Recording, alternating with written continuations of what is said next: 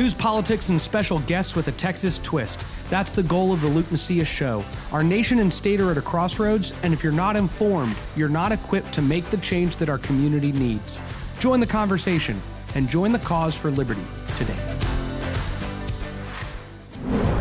So y'all are getting this Tuesday morning, which is a day later than I normally release my podcast, and I am personally blaming Lowe's, Home Depot, and Walmart. Why? Just because I don't like what's happening, and I don't like that this is coming to you a day late, and so I'm just looking for someone to blame.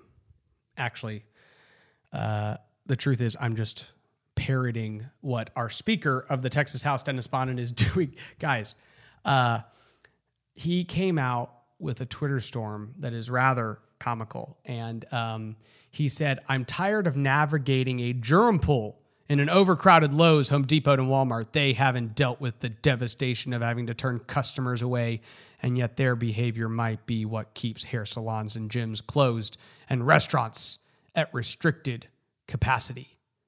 Now, this is just a total misunderstanding. And again, I think I said this several weeks earlier. I think that maybe the Speaker has just been in government so long that he has a hard time understanding cause and effect and how much government's intrusion and its central planning can negatively affect an entire society. And because when you've been in government so long, you become pretty trustworthy of government. You just fall into the trap of thinking government knows best. And if all of the peons below government would just listen to us, we would be able to get all of you through this safely. And it's that worldview and perspective that now has him saying that the reason that gyms and hair salons are closed and the few restaurants that are open and only allowed 25% capacity is because Lowe's, Home Depot, and Walmart are a germ pool. It's so strange. And the identity crisis that exists at the highest levels of the Republican Party in Texas just continues to reveal itself. I had an idea today. You know, we have these licenses. And so basically, I'm a realtor. I'm a licensed realtor. I don't do it full time, but I have my license. And in order to do so, I had to take these classes, and then I had to take a state exam and a national exam to show my competency before I was allowed to be a realtor, right?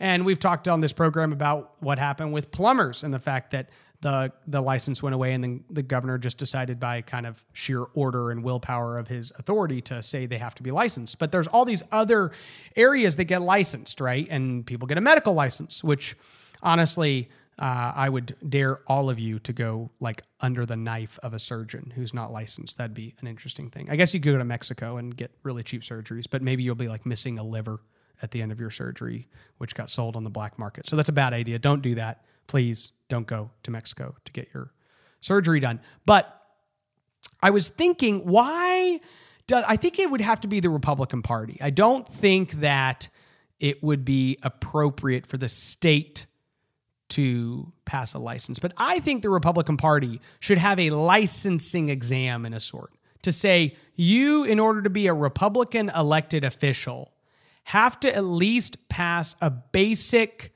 Government 101, Constitution and constitutional rights, 15-question test.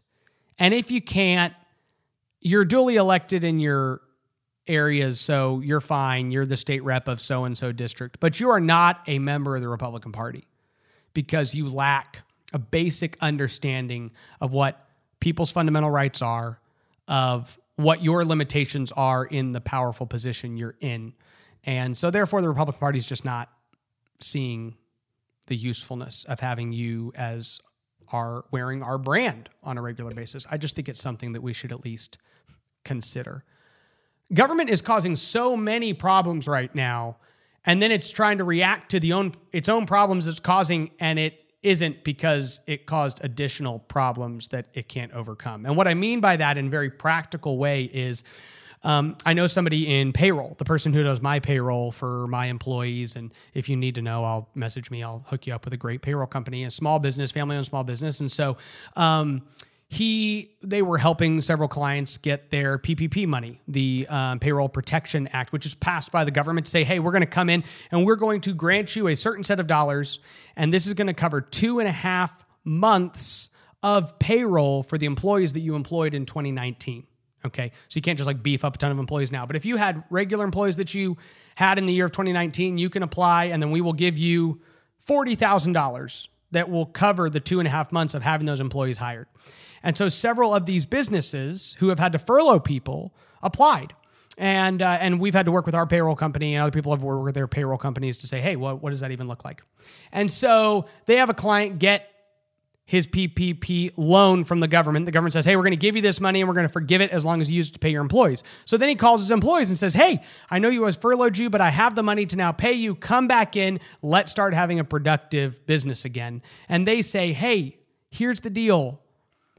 I'm making like 40 grand a year on unemployment. So I would love to come back and work for you when the government stops paying me a lot more than I was making when I worked for you. And this is a problem that has existed in other states too, but this is real. This is a North Texas company who now has gotten free money from the government that it's saying, we're going to give you this so you can keep paying people. Oh, but by the way, we're going to pay the people that you fire more than you pay them. So good luck getting them back. So he's like, well, what? I have to spend this money over a 2.5 or 3 month period on payroll, and I can't bring people back because the government is paying them tons of money not to work. And it really shows the perverse incentive the government creates, because government first told everybody they couldn't work. Then it said, you know what? We're really bad for, we're going to give you a lot of money for being unemployed because we're sorry we told all of you to work. Well, this is bad. We're going to give your employers money to pay you. Oh, we're paying you more than your employees were paying you. Whoops. This is a testimony. It's a testament to why central planning is a bad idea. So we've really got to examine what we're doing here in Texas. Guys, I hope you are enjoying the blessed time you have during coronavirus. I hope you realize that whatever situation you're in, there's probably somebody out there who's in a much more difficult scenario. I hope this, for those of you who have been good planners with your finances, you're doing fine. And I hope for those of you who weren't in a good position, you're taking the opportunity to realize what you can do moving forward to better insulate yourself for the fragility that the unpredictability of life brings so many of you. The state of Texas is the identity crisis that exists within our Republican Party has existed within our Republican Party for the last year, the solid year and a half or so. I mean, following the November election results in 2018, that's the identity crisis that started there and has just plagued the party is going to continue to cause us to have a conversation within the family on what we even believe. And there's going to be a real hesitancy by most Republicans who won't want to actually say, hey, can we at least have a real conversation about this? And instead are going to, are just going to want to point the finger at the Democrats. Or in Speaker Bonin's perspective, point the finger at Lowe's or Home Depot or Walmart, instead of saying, wait a second, what do we as Republicans believe? And then how do we see government's large-fisted, big-handed action over an entire society playing out? And how should that cause us to question our reaction in the future? That would probably be very helpful and worth considering. Well, I hope you are all having a blessed week. I'm sorry for coming to you a day late, and it is not Lowe's fault. It is not Home Depot's fault. It's not Walmart's fault. It is my fault. So I am sorry for being late. I will try to be on time next week. God bless you, and God bless Texas. Thank you for listening to The Luke Macias Show. If you value this content and want our message to spread, please consider 3 of the following steps. 1, subscribe to the podcast on whatever platform you're listening to us on and leave us a review.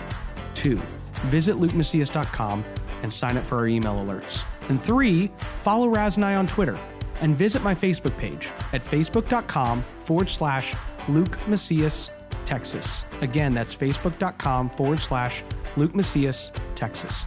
Thank you so much, and God bless.